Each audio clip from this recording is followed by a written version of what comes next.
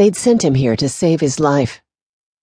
At least that was the line his grandparents laid on him, to explain why they'd decided to take him out of public school and send him instead to an all-boys Jesuit boarding school nestled in some of the most God-forsaken terrain on the Maine Canadian border. They should have let him die. Hoisting his duffel bag onto his shoulder, he picked up his battered brown leather suitcase and headed toward what appeared to be the main building on the isolated campus. Everywhere he looked, he saw churches, or at least buildings with pretensions of being one. A cross adorned every roof. Gothic iron bars grated every window. He'd been wrenched from civilization and dropped without apology in the middle of a medieval monk's wet dream. He entered the building through a set of iron and wood doors, the ancient hinges of which screamed as if being tortured. He could sympathize. He rather felt like screaming himself. A fireplace piled high with logs cast light and warmth into the dismal gray foyer. Huddling close to it, he wrapped his arms about himself, wincing as he did so. His left wrist still ached from the beating he'd taken 3 weeks ago, the beating that had convinced his grandparents that he'd be safe only at an all-boys school. "So this is our Frenchman," the jovial voice came from behind him. He turned and saw a squat man all in black, beaming from ear to ear. Not all black, he noted. Not quite. The man wore a white collar around his neck. The priest held out his hand to him, but he paused before shaking it. Celibacy seemed like a disease to him, one that might be catching.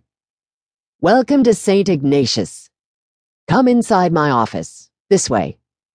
He gave the priest a blank look, but followed nonetheless. Inside the office, he took the chair closest to the fireplace, while the priest sat behind a wide oak desk. "I'm Father Henry, by the way," the priest began. "Monsignor here. I hear you've had some trouble at your old school. Something about a fight. Some boys taking exception to your behavior with their girlfriends?" Saying nothing, he merely blinked and shrugged. "Good Lord. They told me you could speak some English." Father Henry sighed. "I suppose by some they mean none. Anglais?" He shook his head. "Je ne parle pas l'anglais." Father Henry sighed again. "French, of course. You would have to be French, wouldn't you? Not Italian, not German. I could even handle a little ancient Greek. And poor Father Pierre dead for 6 months. Ah, c'est la vie," he said, and then laughed at his own joke. "Nothing for it. We'll make do." Father Henry rested both his chins on his hand and stared into the fireplace, clearly deep in deliberation. He joined the priest in his staring. The heat from the fireplace seeped through his clothes, through his chilled skin, and into the core of him. He wanted to sleep for days, for years even.